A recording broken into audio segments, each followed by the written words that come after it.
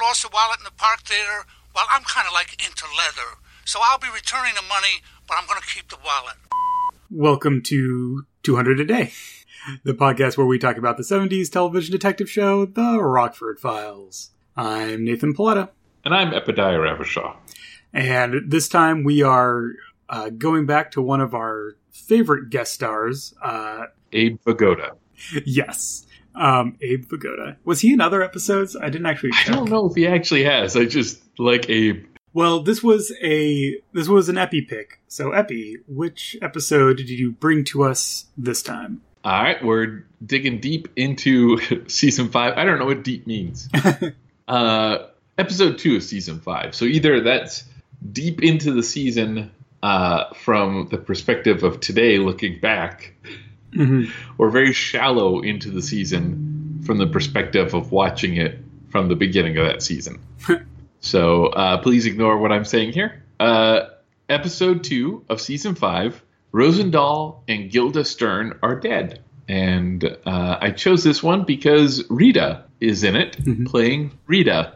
And we had such a fun time with Rita last time. I thought we should have another. We should treat ourselves to another Rita episode. Yeah, absolutely.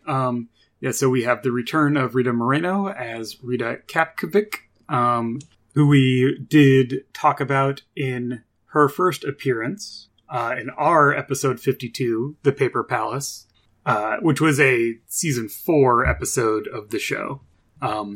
And one for which Rita Moreno won an Emmy for her guest star appearance. And we talked all about that and kind of her relationship with the people on the show and some of the accolades and all that stuff in that episode. So in a blatant effort to try and promote older episodes, we'll say, if you want to hear more about Rita Moreno, Juanita Bartlett, and the Rockford Files, check that episode out. Yeah. Sounds good. Plus, it's a great episode, so. Yeah. Like I said, we really enjoyed it, and I think we do better on episodes we really enjoy. So, yes, as we'll get into, this follows not only with the character, but also picks up some of the narrative threads from that episode, but not in a way that means you have to watch the previous one, as the show so deftly handles continuity. It's there if you see it. You know, if you've been watching the show, you can appreciate it. But if this is the first episode you ever tune into, you're not losing anything if you haven't seen the previous episode with this character. But they were both written by Juanita Bartlett, who, again, Rita Moreno liked working with for, among other reasons, because she really knows how to write women characters, her own words. And as she so often does with her episodes, this one does have a nuanced and compassionate portrayal of a marginalized character, or a character whose profession marginalizes her. Right? Yeah. I mean, this is there's a lot to get to in the episode. This one's directed by William Ward, again, who we've seen in many, many episodes. We most recently saw him in our episode on Guilt.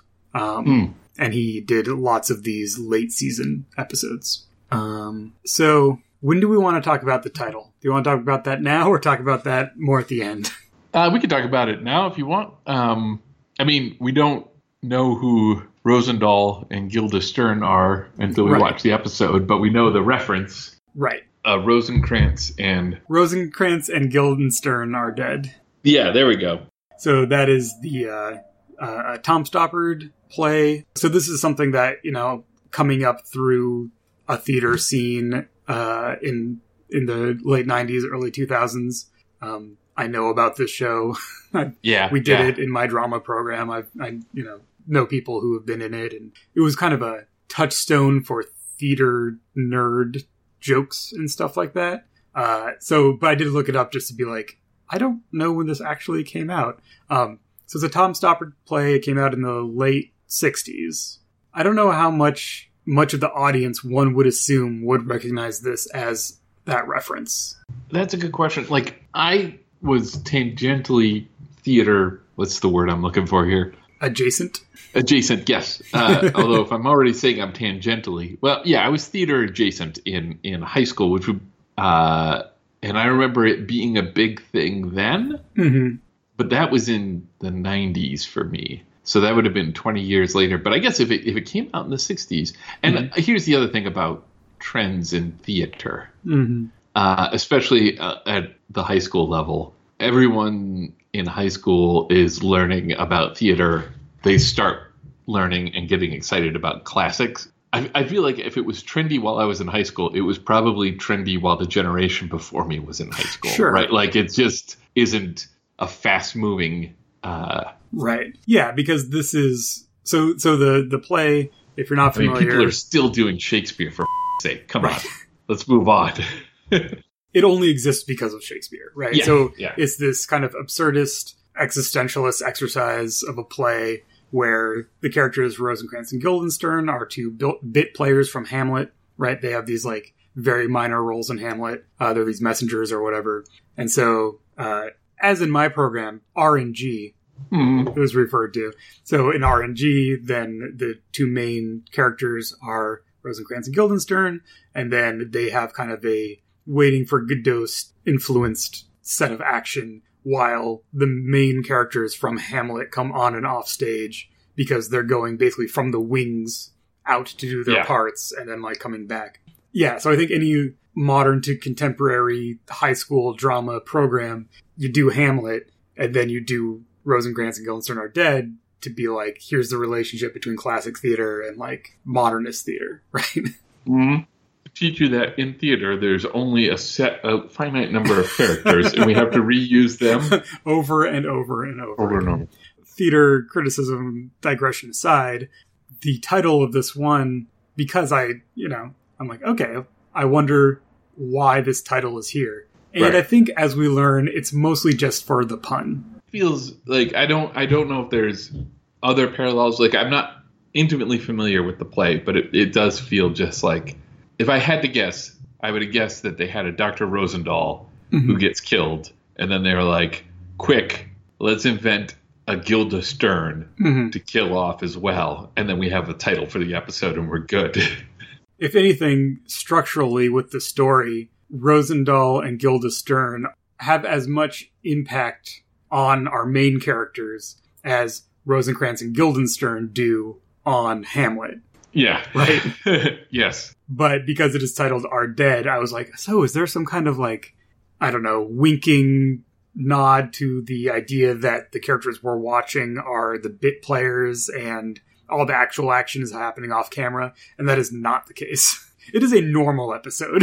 Yeah. I was going to say, like, only insofar as that's how it is often in the Rockford Files. Right. Like, so this episode, not to pre-do it all, but like Rita is getting swept up in something that really has nothing to do with her. Right. And so that is probably the where you could draw that line, right? Yeah, like that seems, but like that's not unusual for the Rockford Files. Exactly. That's kind of what I was saying. Yeah, that's kind of what I was trying to say, is that for the Rockford Files, this is a totally normal narrative setup. Yeah. It does, I guess, if you view it from a certain way, the drama that leads to these events does happen off camera. Yeah. But then we see it literally on camera at the very end. So there's a little bit there. But yeah, no, it's mostly the pun. I just, as a theater nerd, decided to try and overanalyze it and came to the conclusion that, no, it's just a funny name. I appreciate the attempt. Well, speaking of appreciating attempts, Epi, how do you feel about the attempt and, I suppose, successful execution of this preview montage? That's great. Okay, so we've done the preview montage for every episode. And we've done how many episodes? This will, by the time this comes out, will be close to 60. Okay. So you'd think at this time I would have a rubric against which I could judge a montage. Let me just say what's in the montage that I liked. The first off was the Dennis quote, like right from the beginning, you wouldn't be dumb enough to mess around in an active police investigation, which just tells us as viewers that Rockford is going to be dumb enough to mess around in an active police investigation, which is wonderful. As per usual. Yes. We get some car chases. So yes. All right, good. We're going to deliver on that. And we get Rita. Mm-hmm. If I weren't selecting this from IMDb, but instead coming home on a Friday night and turning on the TV, that would be welcome, very welcome news. The joy I would feel would be akin to when I was a child watching Scooby-Doo, and they had two different opens. One open where it's the Scooby Gang, and the other open where Batman and Robin show up because it's the episodes of Scooby-Doo with guest stars. And I get really excited because it could be Batman or Robin or the Harlem Globetrotters. You don't know, but it always turns out to be Don Knotts. I was about to say Don Knotts. I don't know why of all the Scooby-Doo episodes that I've seen, the only guest stars I can remember are Don Knotts. Did he do lots of them? I think he probably did. Yeah, I think so. And in fact, is the only reference I have for Don Knotts. I don't know who he is other than as a guest star on Scooby-Doo. A professional Scooby-Doo guest star, Don Knotts. But Rita Moreno is not the Don Knotts in the Rockford Files. She is the Harlem Globetrotters, or the Batman and Robin of the Rockford Files. And then we get a callback to the $300,000 that Rita had inherited in the previous episode that she was in. Mm-hmm. Specifically, that she managed to Rockford her $300,000. Is that a verb meaning to burn into nothingness? Yes, yeah. To somehow lose a quantity of money that you required. Great. Yeah, I think we are all set to see what's going on here. I will note that the car chasing, in fact, involves a J-turn. So we are getting the highlights right here in the preview montage. Hello, listeners. We really appreciate you being here. And we want to make sure that you know that you can become a patron over at patreon.com/200a-day. In addition to episode previews and access to the 200-a-day Rockford Files file spreadsheet, our patrons get plus expenses, a bonus podcast where we talk about movies we're watching, books we're reading, and games we're playing. 200 a day will remain free to all for as long as we do it. But if you want to help support us and get access to the new Plus Expenses audio feed, you can become a patron for just $1 an episode. Each episode, we extend a special thanks to our Gumshoe level patrons. This time, we say thank you to Jim Crocker. In addition to supporting the show, he also sells our games at conventions east of the Mississippi. See where to find him at Jim Likes Games on Twitter. Shane Liebling. If you play games online, you know you should check out his free dice rolling app, Roll For Your Party, at rollforyour.party. Kevin Lovecraft. Hear him on the RPG Actual Play podcast, the Wednesday Evening Podcast All-Stars, over at misdirectedmark.com. Jay Adon. Check out his amazing miniature painting over at jayadon.com. Dylan Winslow, Dale Norwood, Dave P., Dale Church, and finally, big thanks to Victor DeSanto and our detective patrons. Check them out on Twitter. Eric Antenor at Antenor, Brian Pereira at Thermoware, Bill Anderson at BillAnd88, and of course, Richard Haddam at Richard Haddam. We follow them too at 200pod. Help out the show by leaving a rating or review wherever you get your podcasts. Tell a friend who you think would like it, and check out patreon.com/200a-day to see if becoming a patron is right for you. We start our episode at the Marina Del Rey Motel, where there's an orthopedic surgeon conference going on. And we see Rita, your favorite, our favorite, Dennis's favorite, good friend, Rita Kapkovic, walking out of this conference on the arm of a very tall, square-jawed man. And he seems very uncomfortable. But she has some dialogue with the doorman about, he says to call his car, and she's like, no, let's just walk. It's a nice night. I think it's great and wonderfully uncomfortable that Rita and the doorman are on a first-name basis. Yes. So for this guy who's walking with her... Okay, so we know, as previous viewers, what Rita's job is. Right. Rita is a sex worker. She's a prostitute. And seeing that this is a conference, even before we see Rita, I know what... I'm like, Rita's in this episode, orthopedic... Because orthopedic surgeons, they know how to party, is what I'm saying. So watching her walk out with him, you don't need to know this to get the context of what's happening, I think, because of the way Rita plays the character. Mm-hmm. Like, she's really chatty. The guy seems very uncomfortable with the scene that is sort of, that she's able to attract. And then she's chatty with Harry, and I'm like, Harry knows what's up. Yeah. Harry definitely knows what's up. And then this is kind of, I think, sealed, if you have not seen this before, as they're walking away from the hotel, and he says something about, like, let's just go back to your place. Right, yeah. She keeps up a, not patter, but, like, she's talkative. She's a talkative, friendly person, right? And so she's keeping up one end of the conversation, and saying that, like, oh, but you said you wanted to see a piano player. I know a great piano player. There's a bar. We could just walk over there. It's a nice night, et cetera, et cetera. We then see two guys who are clearly goons watching them from a car as they leave the hotel area. And they have a little bit of dialogue that is extremely menacing and also sets up that there's a goon and a creepy goon. Because the goon is not sure what they should do because there's two people together. It's shortly revealed that they're after the guy. They're not after Rita. And then the creepy goon, to establish that he is both creepy and a goon. Yeah. Already it's going sour. Looks good to me. What are we supposed to do about the broad? Whack her. You ever whacked a broad? I don't like it. It's great. So gross. My notes, just in all caps, villains. They also have good late 70s goon haircuts. Like kind of greasy, like half pompadour, half curls. Yeah. A lot of the really good goons have been in the earlier seasons. Sometime in the middle, they kind of get a little more generic. These are some good goons. The non-creepy one, if one can be described that way, the less creepy one, actually has a little bit of an arc throughout this episode, which is kind of nice. Just a little bit, yeah. Yeah. So our goons do pull up and grab the two of them. That's where it becomes clear they're here for him, but they grab her too because, she's a witness or whatever. They take the two of them to a waiting limo where they roll down the rear window. And who's in that back seat? But Abe Vigoda. Abe Vigoda. Fish! If you've ever watched Barney Miller, he plays Fish. Anyways, the point is at this point in his life, the joke is that Abe Vigoda is old. And he will live for many, many more years, folks. Yeah, in fact, he just died in 2016. Yeah. So around this time in his life, the ongoing joke in the TV series he was in is that he is old. His first TV series credit in 1949. Yeah. Abe, okay, so let's just talk a little bit here. His role here isn't on screen a lot. Right. But this is a man with menace.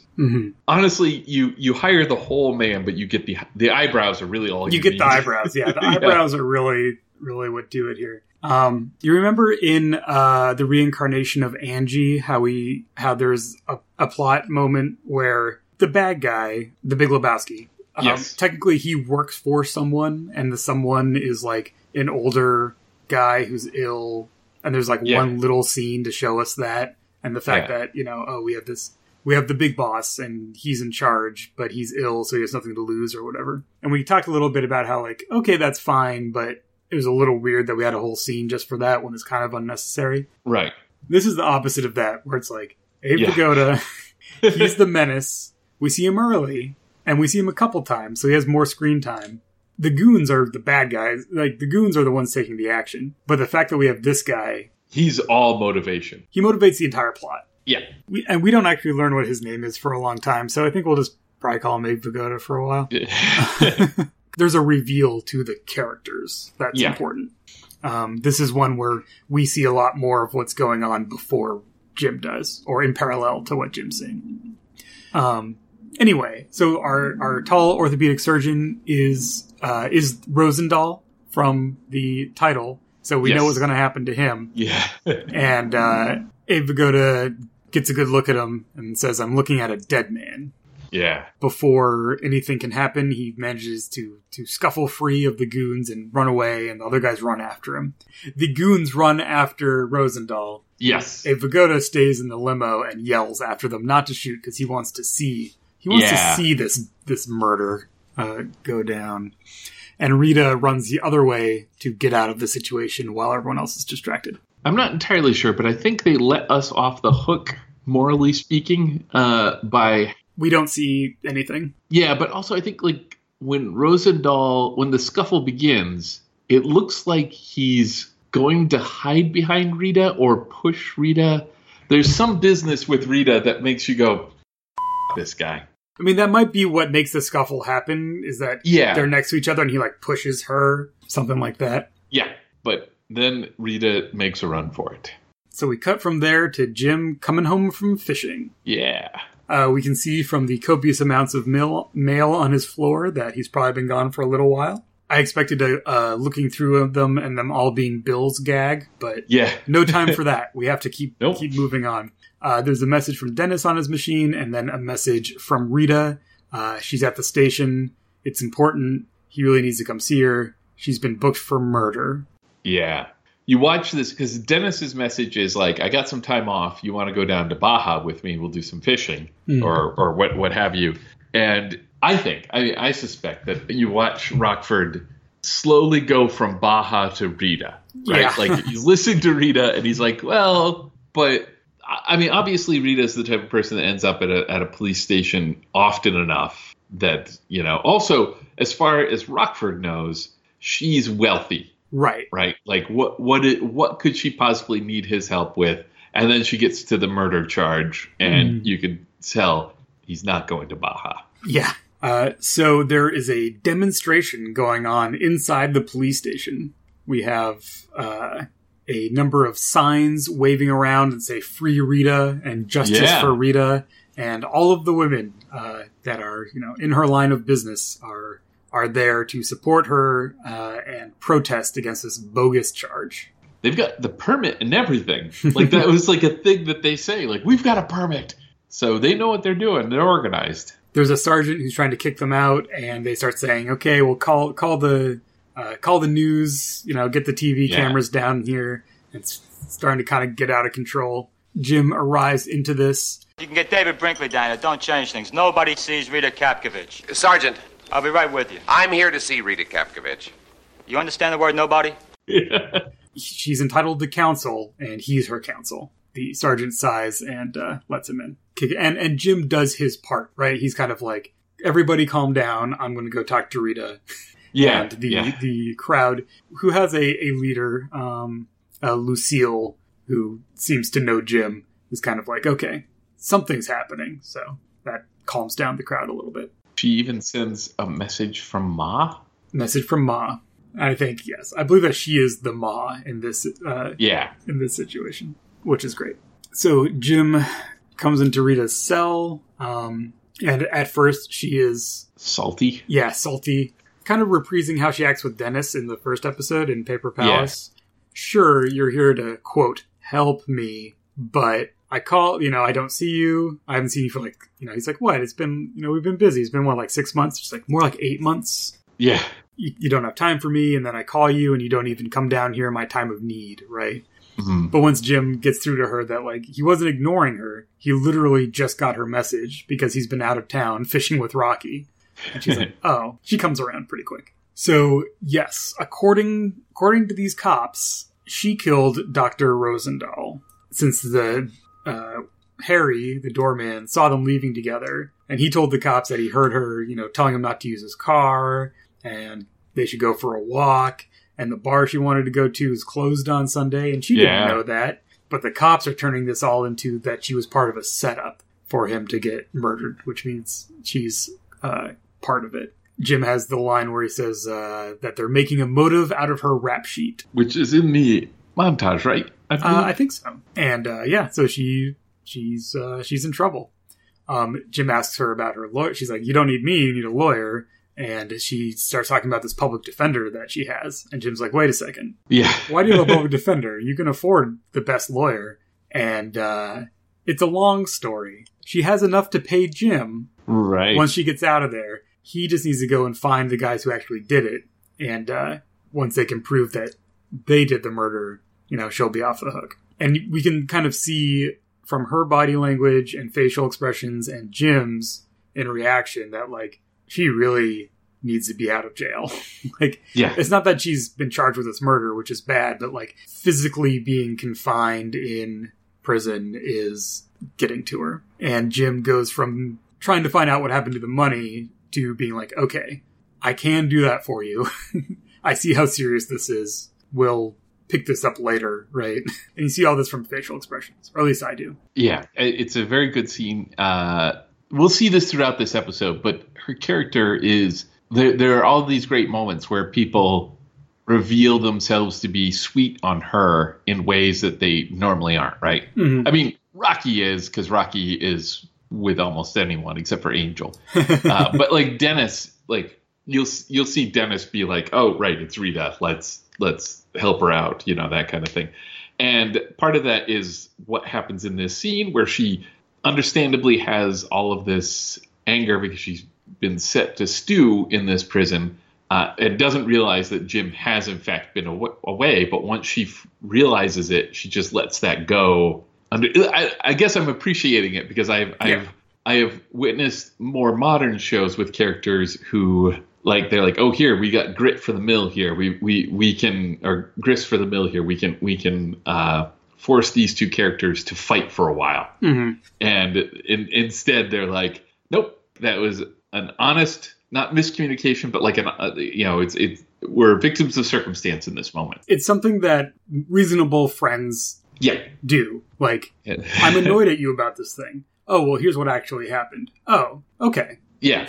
Moving on. All right. I still have some of that energy, but I'm not taking it out on you, and then we're good. We then go to just one of the most wonderful scenes set in a sauna that I've ever seen.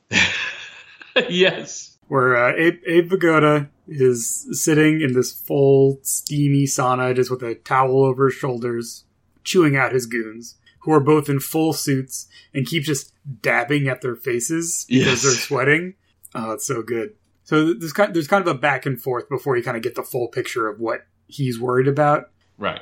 But essentially, sure, she's been picked up for this murder, but she got a good look at everyone. Right. He's going to be going back to court for a tax beef soon, and that means his picture is going to be in the papers. And as soon as she sees his picture in the papers, she'll be able to tie him into the murder, and that will be bad. One of the goons is like, well, she's already in there, just let her take the blame for it. And he's just not willing to, he just doesn't think that that's worth the risk, right? Right.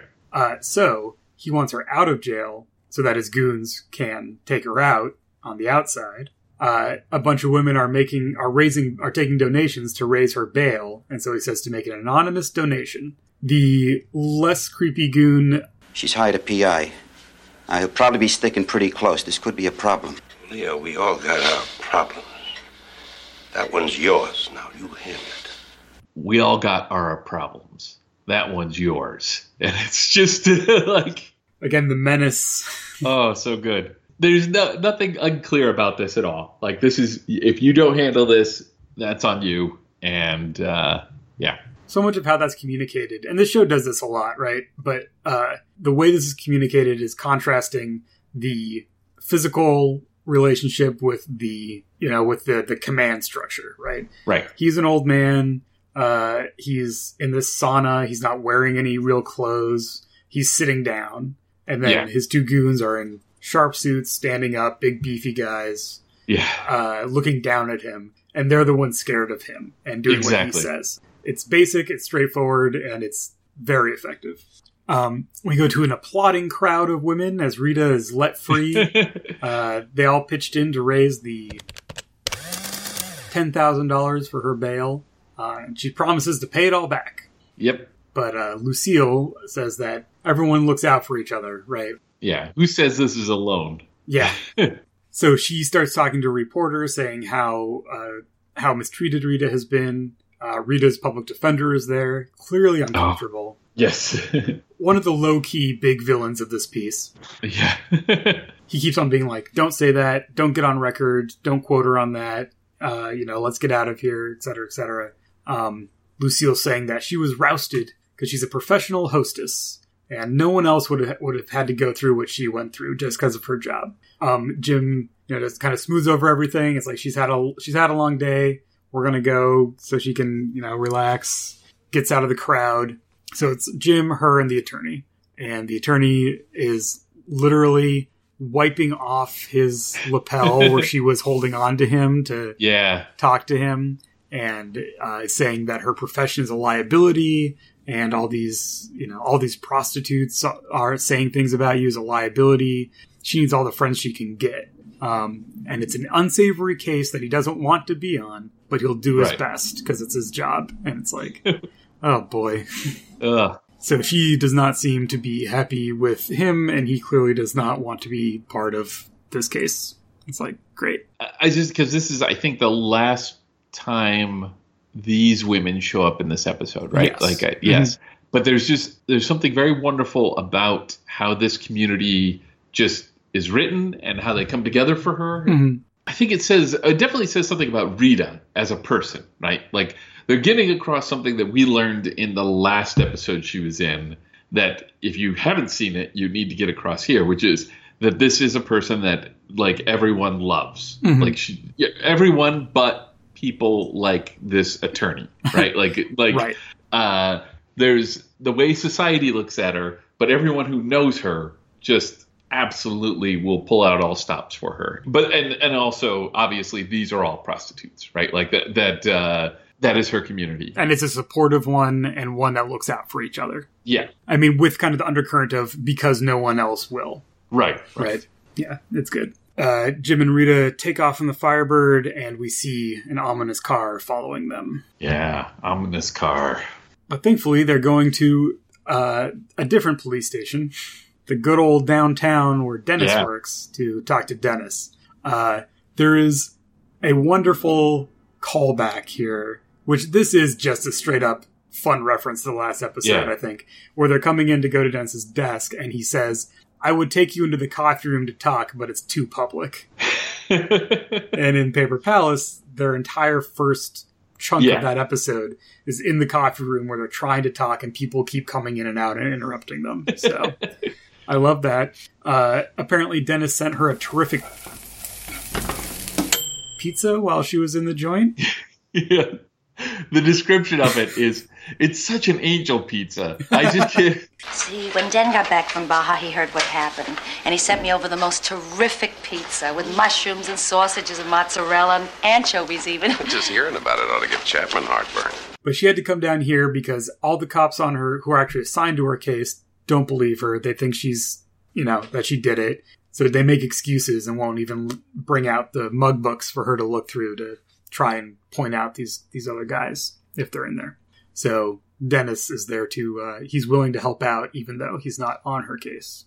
We have a good Billings appearance where he brings just the A's, and Dennis asks, what, are you trying to get overtime? Jim's response is like, well, that's good thinking. Like, clearly Billings is the Omega here. Like, they're going to pick on him, but he actually has kind of a good presence in this episode, so that's great. So while Rita takes a look at the mug books, Jim's going to go do a couple things, and then this is the from the preview montage where Dennis has his number. Yeah. Oh, what, you're going to run some errands? Go to the grocery store? You'd know you're not stupid enough to poke around in an open police investigation. And listeners, he is. Jim, in fact, goes to a tennis club, and we see the goons still watching him from their car as he goes in. I love this little piece of exposition. It's so good. Because, as a viewer, it's like, okay, he's going to go do some stuff. Then he goes to a tennis club. Okay, great. We stay with the goons for a second, where they say that, well, we're not going to stay watching Rita because she's at a police station, and the cops are going to ask us why we're hanging around. We know where she is, but we follow this guy. First, he goes to the hospital where Rosendahl was on staff, and now he's here at Dr. Nevitt's club. Yeah. And it's like, okay, one sentence, all the exposition to show us what Jim has been doing and the clues he's been tracking down to get to the next important part of the narrative. And the fact that, he's clearly on the right track because they know that we don't know Dr. Nevitt. We don't know, but they do... enough to show that he's on the right track, that they know that what he is getting at. Yeah, they're like, oh crap, now he's talking to Dr. Nevitt. Yeah. It also does that bit where it shows the relationship between the two goons. Like, there's clearly a more experienced one, the creepy one. I think it's the creepy goon who's like, why don't we just stay with the woman? And then the other one is like, no, I'm more worried about this guy. Yeah. Like, he seems like he's actually kind of the smarter goon. Yeah. I think. I could be misremembering, but for the sake of our conversation, I think that's what happened. Once Jim gets into the club, he gets flagged down by Edie Nevitt, Dr. Nevitt's wife, as Mr. Taggart, who's there. His secretary called ahead from the insurance company. We don't really have any cons in this episode, but this is just showing us the aftermath of a successful setup for a con. Yeah. So he's there because he's compiling all of the information on Dr. Rosendahl's death, and he wants to just talk to the doctor that he worked with most, Dr. Nevitt, just to get the most complete picture they can have for the report or whatever. But Edie is not a fan, says that he was an arrogant grandstander. Jim asks something like, oh, so you weren't his biggest fan? And she says, no, I was about 3 miles north of the cheering section. She orders them both martinis, and then as soon as they sit down, first eats his olive, and then about a minute later goes, are you going to drink that? And just downs his martini. Yeah, and specifically she asks if he wants anything, and he's like, no, I'm fine, and then she gets a martini for him. It's just like, yeah. Her kind of tirade about what a bad person Dr. Rosendahl was is cut off by Nevitt, who is played by Robert Loggia, who we also recently talked about, because he was the gangster Marcone in Drought at Indian Head River. Mm-hmm. And isn't he the guy with the broken arm? No, okay. I'm unfortunately, he seems like him, but yeah, he's in one other episode that we haven't done yet. But I saw him, and at first I was like, "This is the gangster," and then I was like, "Oh no, that's not Abe Vigoda. That's Robert Loggia. Yeah. He also looks like a gangster." Yeah. So we talked about him a little bit. He played mobsters in lots of things. He was in Scarface. You're thinking of Big. Yeah, he was in Scarface, but he was also in Big. Yes. Anyway, he's great. He's Dr. Nevitt. And I just assumed that he was a gangster. Like, yeah, sure, he's a doctor, but he must be crooked because he's Robert Loggia.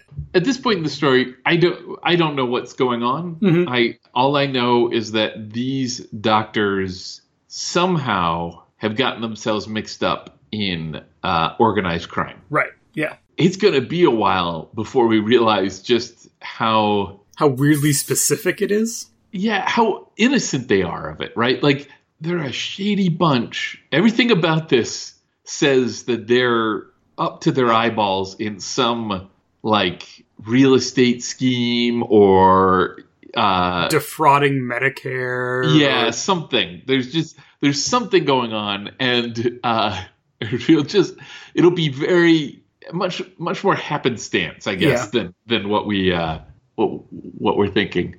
But I'm definitely going down the Rockford route. Yeah, I'm assuming that this guy is crooked. Yeah.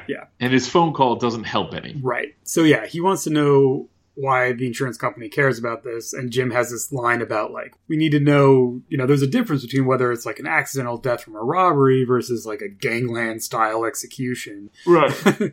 And he uses the phrase, like, we need to know if he was involved with any criminal element. And we have a tight shot on Edie to see her react to the phrase criminal element. I kind of expected more from that, actually, but I think that's just to give us that feeling of, like, this is shady. Yeah. I think, so Edie is a gossip. Yes. Right? And I think that is part of what's happening there. Yeah, she is over the moon to just, like, down martinis and tell Jim all the dirt on this guy. Yeah. They both overhear Dr. Nevitt take a call where he has a very, again, suspicious side of the conversation. He wants to discuss something before anything further happens, et cetera, et cetera. But then he says it's just some property deal that he's part of. No big deal. Yes. He's going to go back and have another tennis game.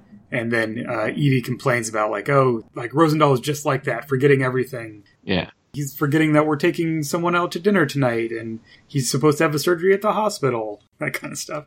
And then she says, Betty is out of that at least, even with the murder and the burglary. The Rosendahl house was robbed last night. Yeah. Just stole some stereo equipment and hi-fi and tapes and stuff. We see Jim make a mental note of that. Yeah. He's obviously surprised, and she's like, I'm surprised you didn't know about that. Or is Boston Casualty only into life and death? Well, no, we're full service. That just isn't my department. Would you like another martini? Yeah, No, thanks. One's my limit.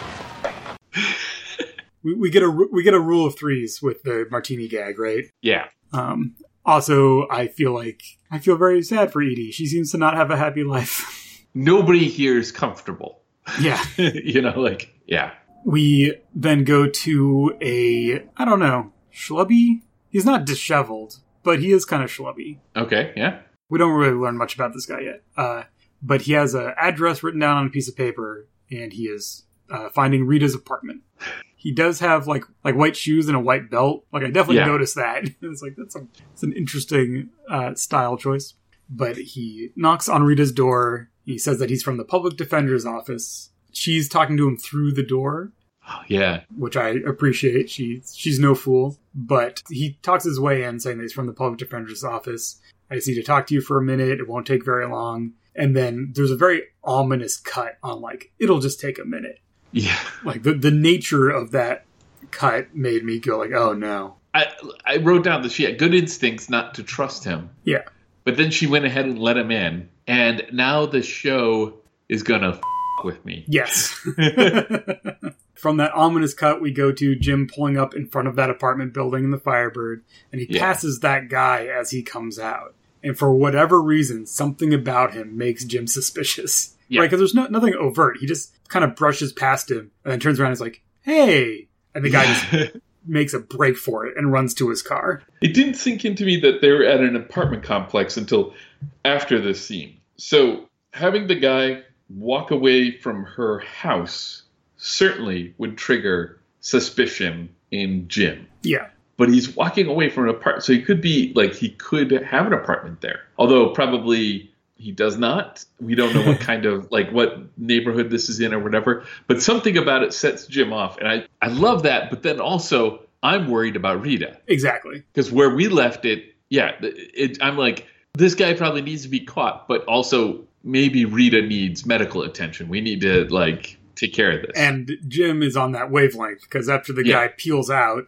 in his car, Jim runs into the building and up to Rita's door and is pounding on the door and calling for her. There's a couple beats. He doesn't hear anything. He rears back and then does a full shoulder tackle into the door, busts through the chain, and Rita is on the other side of the room with a Danish in her hand, being like, why are you trying to break down my door?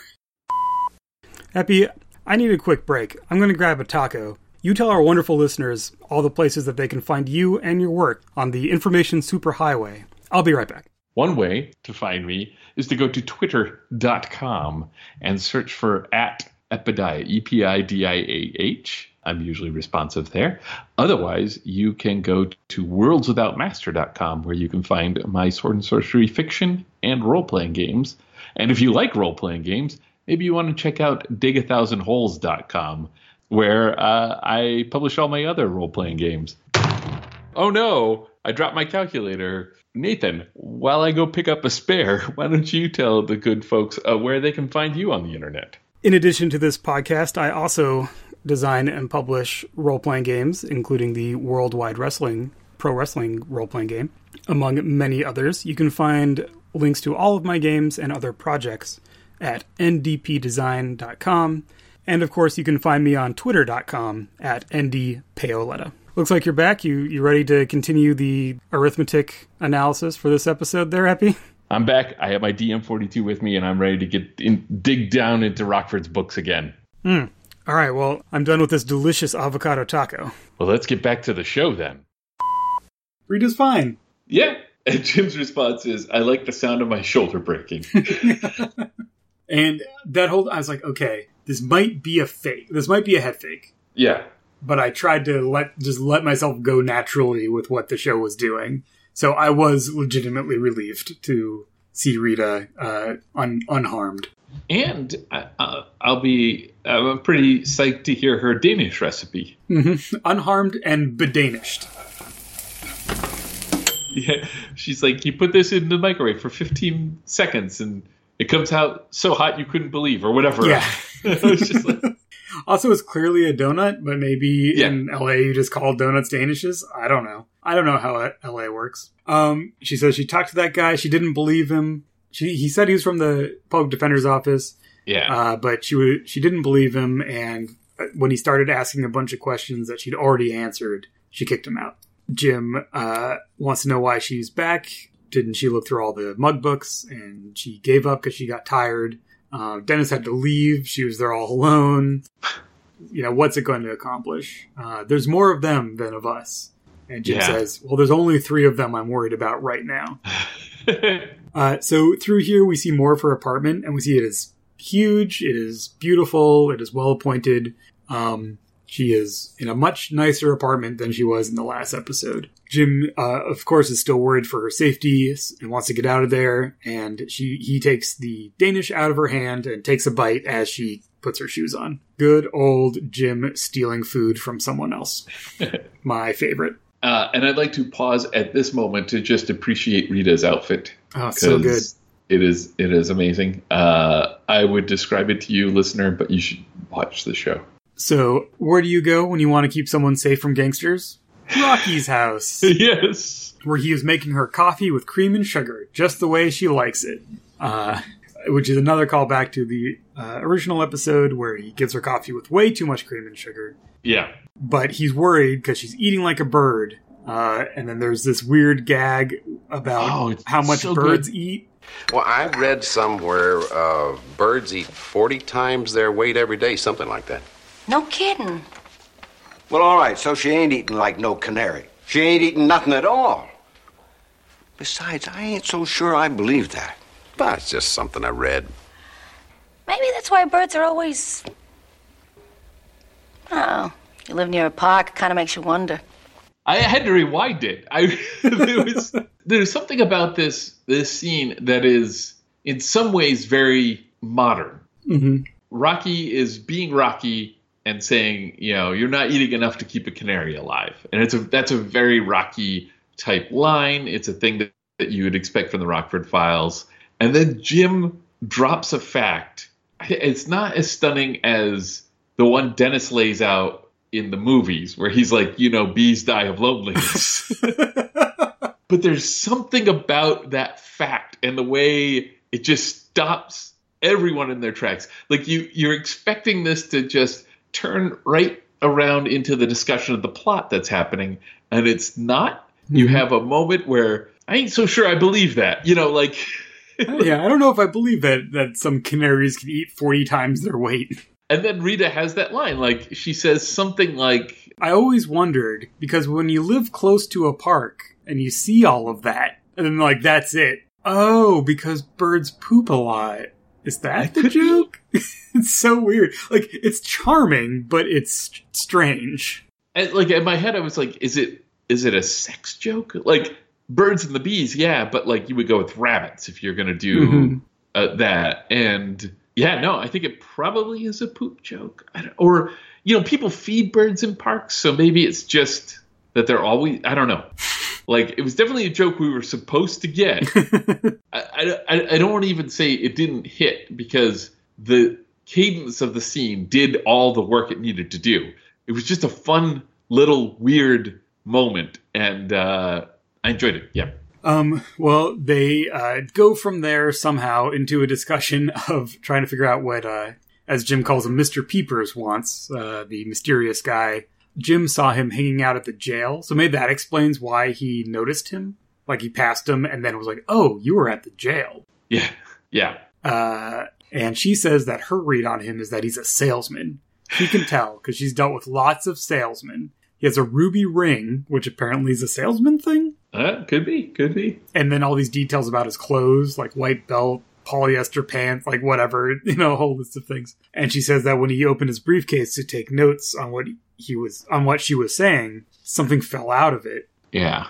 He said it was material evidence from a different case, but it was something metal, and it was sort of straight and sort of round, and it looked like it fell out of a car. So she thinks maybe he's a car salesman. Yes, because car salesmen, notorious for carrying around parts of cars. I really thought that she was going to describe a little single business card printing press, and Jim was going to go get his to show her. Yeah. Wait a minute. He's a PI, but that is not the case. I love the bit here where I think her quote is, I've been on very good terms with hundreds of salesmen. Yeah. And Rocky's reaction to that Poor, sweet, innocent Rocky. Yeah, this is a great scene. I mean, it's a great scene because Rita and Rocky are both in the scene. You can't not just love what's happening there. But also, it gives us a new, like, here's a new factor in the mystery, and nobody knows what's going on. Yeah. So this is it, right? This is the linchpin. These are all the clues you need to solve the mystery. Right. And part of why it's not working is that we're treating Rita as an unreliable narrator.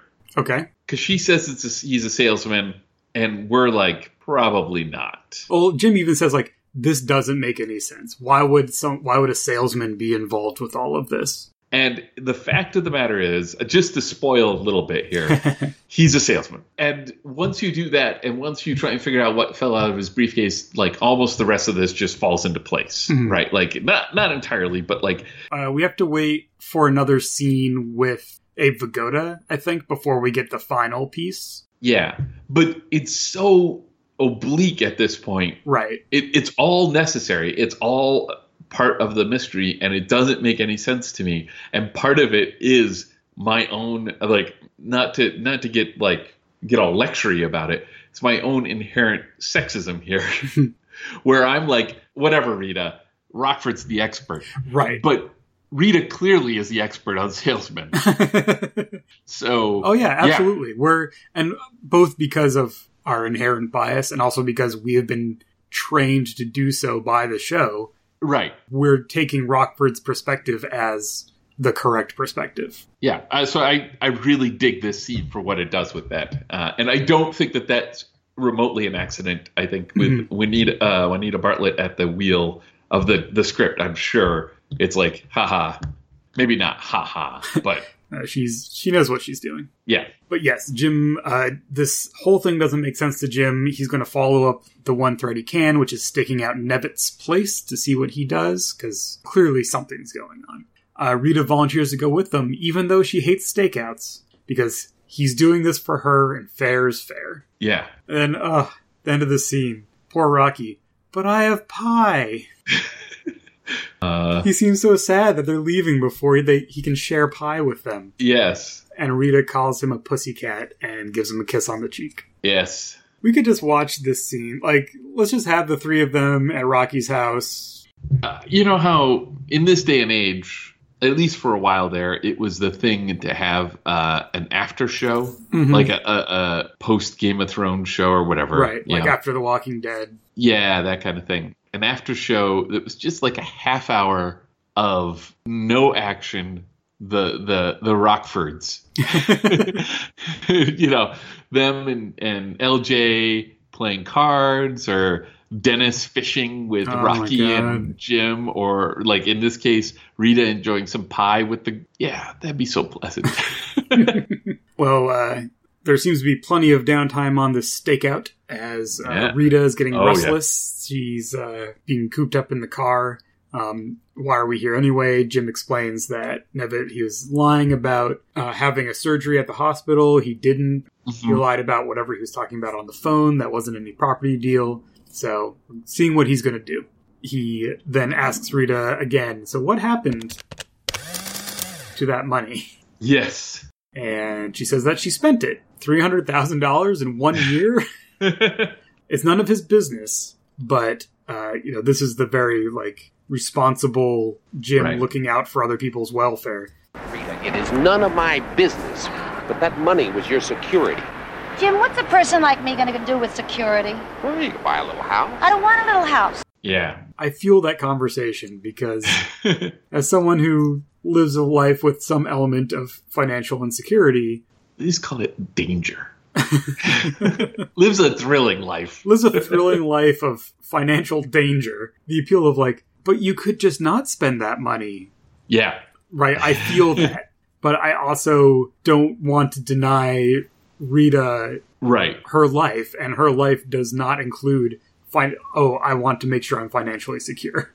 I did some math because you know me. I'm gonna put this into some perspective here, because Jim points out when she starts listing the different things that she has bought, and most of them for other people, right? Yeah, she bought her apartment, some nice clothes, Yeah. But then she, like, fixed her friend's teeth, helped her friend's mother who had a gallbladder operation. Yeah. Kidney stones. And you get the feeling she could just keep listing all these things that she's done for other people. Exactly. And then he says, what about the principal, right? Like, you could have done that on the interest alone. All right, so as you may or may not know, I enjoy calculators. And one of my favorite things about calculators are their manuals. And this, already, many of you have tuned out of the show. But hear me out here. I went through some old calculator manuals from around this period. And the reason why I did this, specifically business calculators, because in it they have example problems that include how much interest a bank will give you on a savings account, which is very different than what they'll give you nowadays. The interest rates on these things are wild.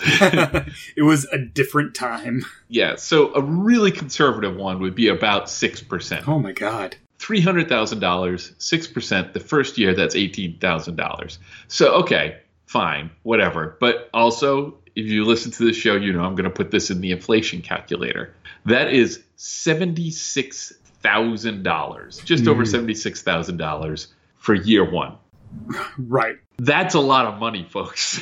I believe that all the things that she listed could be bought for that amount of money. Maybe a little more, right? But like... So there's that side of it, right? Like, so we can feel this pressure of like, how do you go through that kind of money? But this is the other side of it. Everyone who wins the lottery ends up broke. Mm-hmm. It's just how it is. Like, if you're not used to having that much money and you get it all right away, that's it. Like, you're usually worse off than you were than before you did it. Yeah. That's one of the sad things about lotteries that they don't really advertise, which is it's kind of horrible to win the lottery. Pro tip, always take the installments. Don't take the lump sum. Yeah.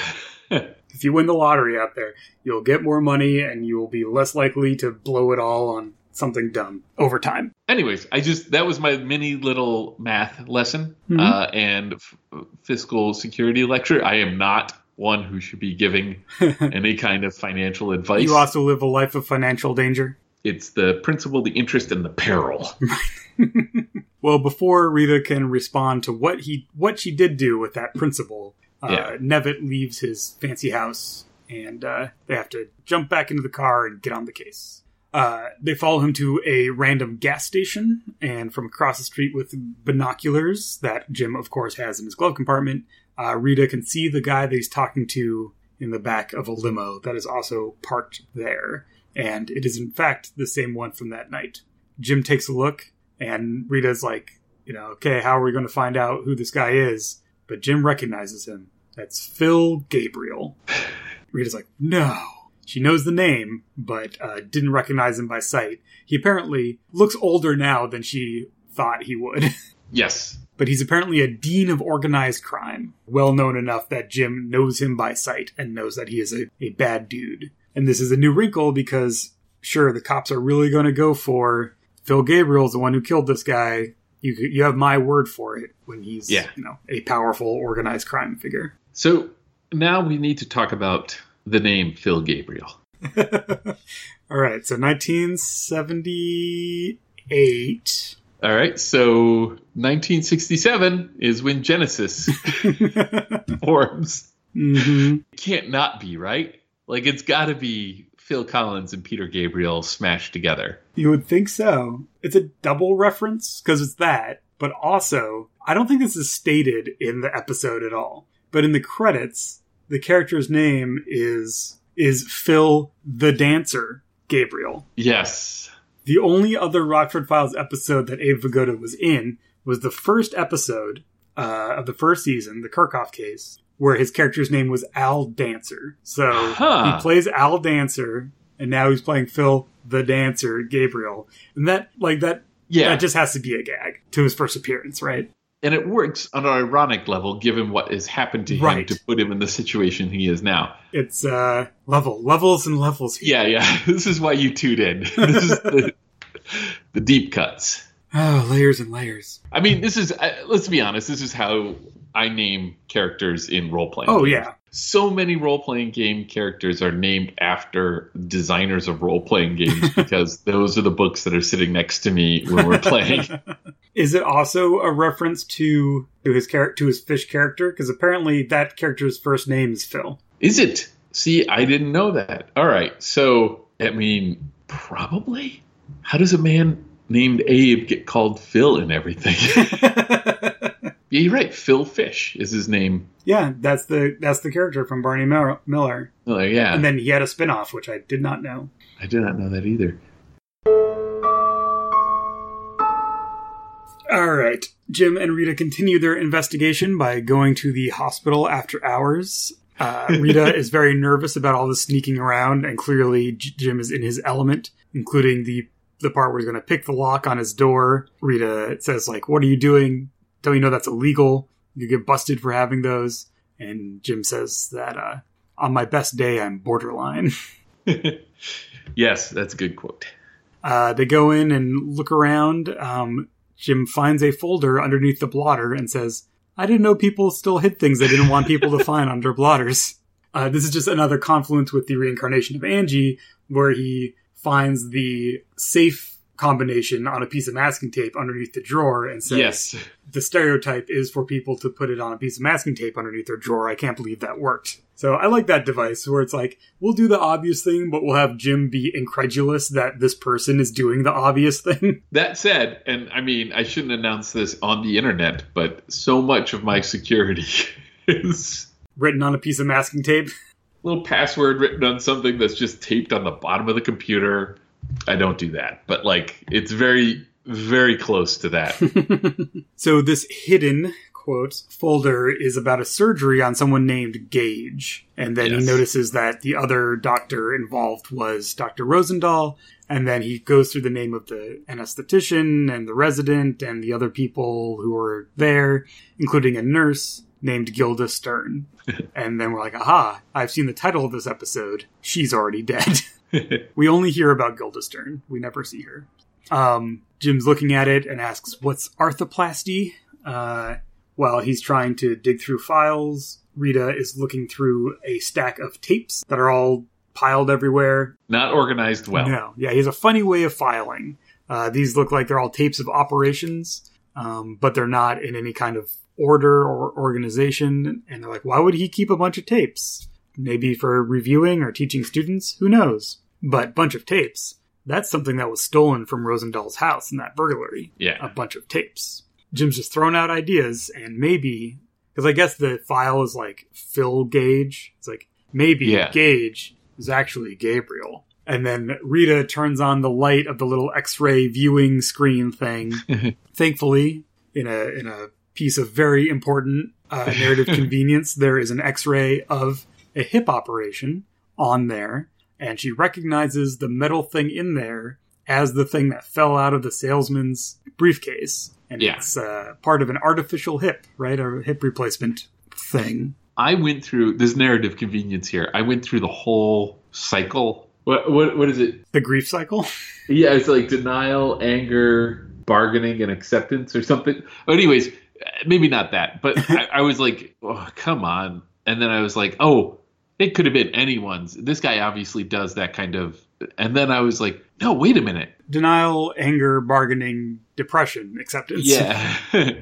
At some point I was like, it occurred to me that he's in panic mode and would be looking for a way to fix the problem. So that may actually be Phil Gabriel's X-ray, because he would be re-examining what happened to see if he could make it right with this terrifying mafioso, right? Like that was my arc of my brain saying we got to bring this together. It doesn't matter. It just did what it needed to do.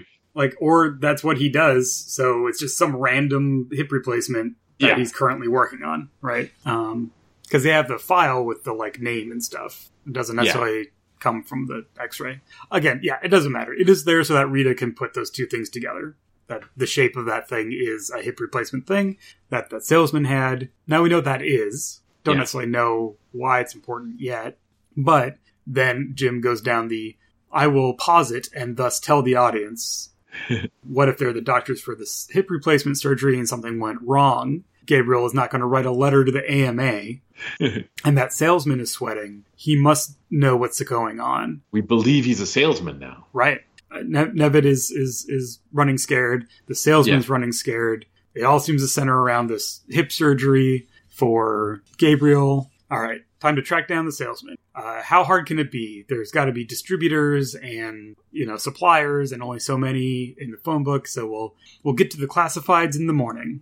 And then in just like the perfect chef kiss touch, just little detail. Camera stays in the room. They leave, close the door. There's a beat. And then Jim opens the door again, turns off the light, and then closes the door. Yeah, no, that was great. I even put that in my notes, too. I don't know why I love that so much, but it was just like, oh, yeah. It's just this perfect little, Jim's a professional. Yeah. It's also very human to be excited about what's going to happen next and almost forget to turn off the light. All right. So we go from there to our non-creepy goon watching TV. And then the other goon wheels in Gabriel in a wheelchair. And so we're now firm, because we've only seen him sitting down so far, right? Yeah. And so this scene is establishing that he can't walk because of this surgery that went wrong. He's watching this TV show or movie or whatever with an earpiece in so that he won't disturb anyone, which is, again, a great detail. Abe Vigoda wants to know what he's watching, and he's watching Moby Dick. It's great. There's a sea captain and this whale. They mix it up. Gabriel knows all about it. It's that captain with a tent peg for a leg. And that sets him off into just like how those creeps turned me into a tea cart. The goon is saying that he didn't even notice the leg. It was about the whale. He just cares. Yeah. He's just interested in the whale. But Gabriel clearly is obsessed with this. I've been crippled, and the merest mention of something like that is setting him off, which is both sad but also like, you are like Ahab. Yes. Not to put too fine a point on it, but you are obsessed with this to an unhealthy degree. He's run out of patience. Dr. Nevitt said that if anything happens to him, that he has that tape. He's going to send it to the cops. So I want that tape, no matter what it takes. Find it, bring it to me, and bring me Nevitz. I'm going to do him myself. Yeah, so I think that's all the pieces, right? Now that we've seen his state. We know what's going on. We know what's happening. I do like that this bit is the Goodfellas, oh, I'm funny to you. Yeah. Scene. Like there's the menace that is both Abe portraying it, but it's also this goon's reaction to like trying to walk out of it. Like trying to walk it back. Like it's just a movie. Like I didn't even notice the peg leg. Yeah. I'm sorry. I just wanted to see the whale. That's good stuff. Yeah. So that's the little arc for this goon. I don't really know what the arc is. I guess he's trying to do his best in a very difficult working environment. Yeah. I feel like he is being pointed in a direction that says this is not the profession for you. He's being nudged in that way. He makes no decisions on that account in this episode, but I can imagine a little further down the line where he's like, okay, you know what? This was a bad idea. I shouldn't have gotten onto Ahab's ship. We go to Jim calling from a restaurant, calling Rocky's to talk to Rita. He has done the Jim things and tracked down this salesman, whose name is D. Pilmer. And he's going to go talk to him now. So he's just, I guess, calling Rita to keep her in the loop and also kind of establish for us where we're at with the story. So Pilmer is having some kind of salesman business meeting with someone. And there's a bunch of paperwork, and Jim just goes over and kind of quietly says, Mr. Gabriel sends his regards. And then goes back over to the bar. Pilmer leaves his client to come talk to Jim, and they have a bit of a, it's not really a confrontation, but they have a conversation. Pilmer says, I know you don't work for Gabriel. You were hired by Rita. I don't have to tell you anything. And then Jim's like, I know more than you think. And he names all the people who were involved with that surgery. So Pilmer says that there was nothing malicious. Nobody wanted to leave Gabriel, leave him crippled, as he says. You know, these things happen. But now he's taking it out on the people involved, right? hunting them down one by one. Jim says that if there's something tangible to take to the cops, like perhaps this video that seems to exist, it would solve both of their problems because they would have evidence to put Gabriel away and it would spring Rita free of the murder charge. Mm-hmm. Pilmer says that Dr. Nevitt does have a tape and he hid it somewhere because he doesn't care about anyone else. He just wants to keep his professional standing. He'll let the rest of them all go down as long as he's insulated and safe. And Jim says that, well, he could be very persuasive. So let's go talk to Dr. Nevitt. This is kind of fun because it's not a big action finale, which is actually unusual. Mm-hmm. Most Rockford episodes do end with some kind of action, and this is more of a drawing the noose close, kind of Columbo style, just kind of establishing everything and letting it all close in. Did we skip over the chase? There was a chase. I made a note about it. It was in the montage even. Oh, we did skip over it. So there was a chase. Yes. It was after Jim and Rita leave her apartment, after he eats her Danish. The old sales lot dodge. Because that's where the J-turn was. I remember mentioning the J-turn, so I thought we talked about it. Yeah, exactly.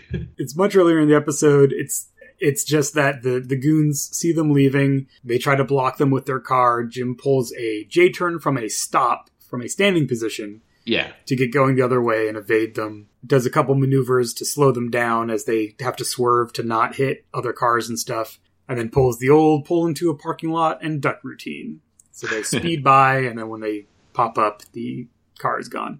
And that's when Rita sees them. It's like, yes, those are the two guys that I saw that night. All right, good. I just want to make sure we covered that. Again, yeah, just breezed right over that. I was so excited to talk about the bird scene. Yeah. Now though, we go to Jim Nevitz and Pilmer leaving the tennis club. So they've already had a conversation and now they're leaving and continuing the conversation. Nevitt resents these allegations, denies everything. And Jim's like, my theory is that Rosendahl ended up with the tape. And so you stole it from him. So that's what that burglary is about. And now you've hidden it. So you're the one with the power to make this all go away. Nevitt says, well, he has the most at stake because he's such a prominent doctor or whatever. He could lose his license. I don't know if he states that, but that seems to be the implication. And Pilmer says they all have the same thing at stake. Gabriel killed Gilda Stern. Right. If he's just going to kill everyone, right? So apparently she's the one who told him that something went wrong with the operation. She was the Florence Nightingale who blew the whistle on all of them. So I guess that started Gabriel down this path. Nevitt says that Gabriel will be too scared to move as long as that tape is still safe. He doesn't want to do anything. But Jim says that, well, they're just going to have to go to the cops with what they have.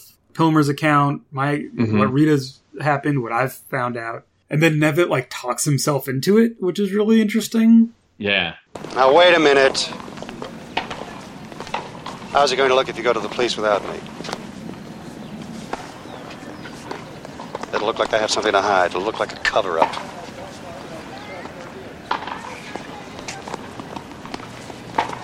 Come on, let's get the tapes. Which was surprising to me because I expected him to still be part of the mafia until this moment. He's been nothing but shady up to this point. Mm-hmm. And now we know that his motivation is self-interested, but it's not because he's neck deep in any kind of corruption or anything like that. I mean, I think it takes a little work to connect the dots here, but yeah, instead of Jim spelling out for him why it's in his best interest to go to the cops, he kind of realizes that if anyone goes to the cops, all of a sudden it's better for him to be with them than to be on his own. Yeah. And Jim has a big smile at the end of that scene. So now we get to our final showdown at Becker's desk in just the public area at the police station. Everyone's there. I think the goons are not there, but all of our other folks who we've seen are there. Gabriel is there in a wheelchair with his lawyer, who first I said who looks like Magnum PI, which is a great look for a lawyer. But he has an enormous bushy mustache. Or does he look more like Magnum TA, who was a wrestler who was referencing Magnum PI with his gimmick? So I think if you look it up, This lawyer is more of a Magnum TA because he's very beefy. Yeah, I can see that. I'll represent you in the courtroom and in the ring. Tragically, he was in a car accident that ended his career, and sucks because it's one of those like great what ifs of wrestling history. Right. Anyway, there's some sniping back and forth between Gabriel and Rita. Gabriel has the wonderful line of, everyone gets to work their mouth. That's the American way. Proving it. That's something else. It's so good. He's full of wisecracks for every occasion, but he seems kind of tired. Like, it seems very much like he has led a life where he's had to go through these things many times. Right. Let's just get to the point. Dennis has taken the liberty of trimming the tape to just the important part, which is just a couple like a minute or so of this tape. So everyone watch this on the little TV screen, and it's very dramatic. To summarize, I guess the surgeons are having trouble with the replacement. It's not going in right, and we're hearing like groans from Abe Vigoda. It's so hard to watch, and I've never had this surgery. I'm just like, and it's not gruesome, right? They don't show you it. Yeah, we're just seeing like the top-down camera of everyone in scrubs. Yeah. But then they call for Pilmer because he's there, and he's the one who actually who gets it in right, who like gets it set how it's supposed to be. And then someone, and I couldn't tell from the voices if this was supposed to be Pilmer or just someone else, but someone in the room is like, hey, this isn't Phil Gage. This is Phil Gabriel. From Genesis. Yeah. The killer. Yeah. So what, we should sew him up without a hip? No, that's not what I'm saying. I just thought you should know. Could you tell who that was supposed to be? I think that might have been Rosendahl, but I'm not entirely sure. There's two bits of confusion because everyone's wearing scrubs, so I don't know who that's supposed to be. And maybe this is intentional, but I couldn't tell then if the Phil's injury is then an accident of this struggle to get it in, or like they just gave up because they realized they had a horrible person on the table. You know what I mean? Like were they implying that at some point someone involved in the surgery made a decision they saw as ethical in not helping this guy? And I couldn't tell. I read it as an accident. Okay. Both because we hear, and I think that's Nevitt's voice who's saying, what, we should sew him up without a hip? Yeah. We're doing surgery. Yeah. This is our job. My job is not to judge this person. Then we have the camera focus on Gabriel, and he's just like, so a salesman put my hip in. Yeah. Like, that's the crux of it, right? And Nevitt's saying, like, no, it was appropriate for him to be there. He's a licensed sales technician. If it's in the best interest of the patient, blah, blah, blah. And Gabriel's just like, this is fanning his obsessive rage. Yeah. Nevitt says that the fact is, there is no need for you to be in a wheelchair. There is no need at all. You could be on crutches. Of course, with crutches, there would be a certain discomfort. Pain, not discomfort. Pain!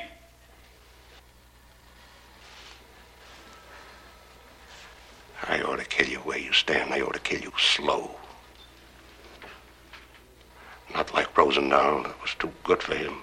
He's so obsessed with his own pain and his own, like, frustration with what the injustice done to him that he clearly isn't even really aware of the people around him, right? Again, like the Moby Dick callback, like he's obsessed with what's happening to him in a way that makes his reaction to it, the fact that he's going to kill everyone involved in it, like, oh, this man's broken, just broken. That's all that's happening. He's not connected to reality in a way that would make any sense. So my read of, like, it was an accident is kind of from the combination of all of that. Yeah. But, like, the secret, I guess, that everyone was keeping from Gabriel was that it wasn't even a real doctor who, like, put it in, and now he's in all this pain. I mean, which sucks. That's terrible. I don't know if it's malpractice. I thought it was weird that the hip replacement equipment salesman was the one who was setting it in a bone. I feel like that isn't something that actually could or should happen, but I don't know I don't know anything about orthopedic surgery. None of us do. So we end this with Dennis asking, so you did kill Dr. Rosendahl and Gilda Stern? And he just keeps mumbling about what he's going to do to these doctors. Like, I should kill you where you stand. Yeah. And Dennis just quietly says, all right, take him to interrogation room 3. Read him his rights. Sorry, Abe. Yep. So we get to our last scene where Rita is wrapping presents for everyone. This is the scene that ties up so many loose ends for me. Yes. Even though they're just going to open them in a second, she still wants to wrap them, because otherwise what's the fun? And Jim's like, let her do what she wants. Remember the difficulty I had in giving you your car back? That's, obviously a callback to the previous episode. I think we did spend some time wondering about the fate of that car. Apparently he finally forced her to take it back. Yeah. And here's the thing we know about Rita. She gives gifts. Mm-hmm. Like, that's why she's in the position financial position she's in right now. And yeah. So she made necklaces for Rocky and Dennis in her jewelry class. And we have an amazing pure gag back and forth of like, oh my God, Rocky opening it and pulling it out and being like, oh, it doesn't go with my shirt. And Dennis saying, oh, it's a basic. It goes with everything. And insisting that he put it on. And then he opens his, and it's also a necklace. And Dennis is like, well, I'm practically in uniform. And Dennis is nowhere near uniform. And Rocky's like, oh, come on, it's basic. And like gets it back immediately. Oh, so good. But then for Jim, Rita made him a money clip. And so it's this like money clip with a big R like soldered onto it. And he takes it out of the box, but it pokes him because there's a wire in there that he didn't have time to trim back because she made it special and had to finish it real fast. And you'll have something to put in it as soon as I pay you. Yeah. All right. I love this money clip for a number of reasons. First of all, it just puts the button on how much Jim's earned this episode. Precisely what's in that money clip. Mm-hmm. And it's so great that she gives him a gift of a money clip for money she'll eventually put in it. That's all beautiful. But also, it ties into the answering machine message. So it does. If you recall, at the beginning, somebody found his wallet, is really into the leather, and is going to return the contents of the wallet, but keep the wallet. Nice. So Jim could really use a money clip. I didn't even think about that. Well spotted. So he takes her aside. He thanks her for the gift, takes her aside a little bit, and is like, look, I just really need to know what happened to all the money. Yes. And you're not going to give me any static. And I'm not going to have to hear about it from you for the rest of my life. It was this guy. Rita. Oh, yeah, but Jim, I had such a good time spending it. And freeze frame on the two of them sharing a laugh in a comradely side hug.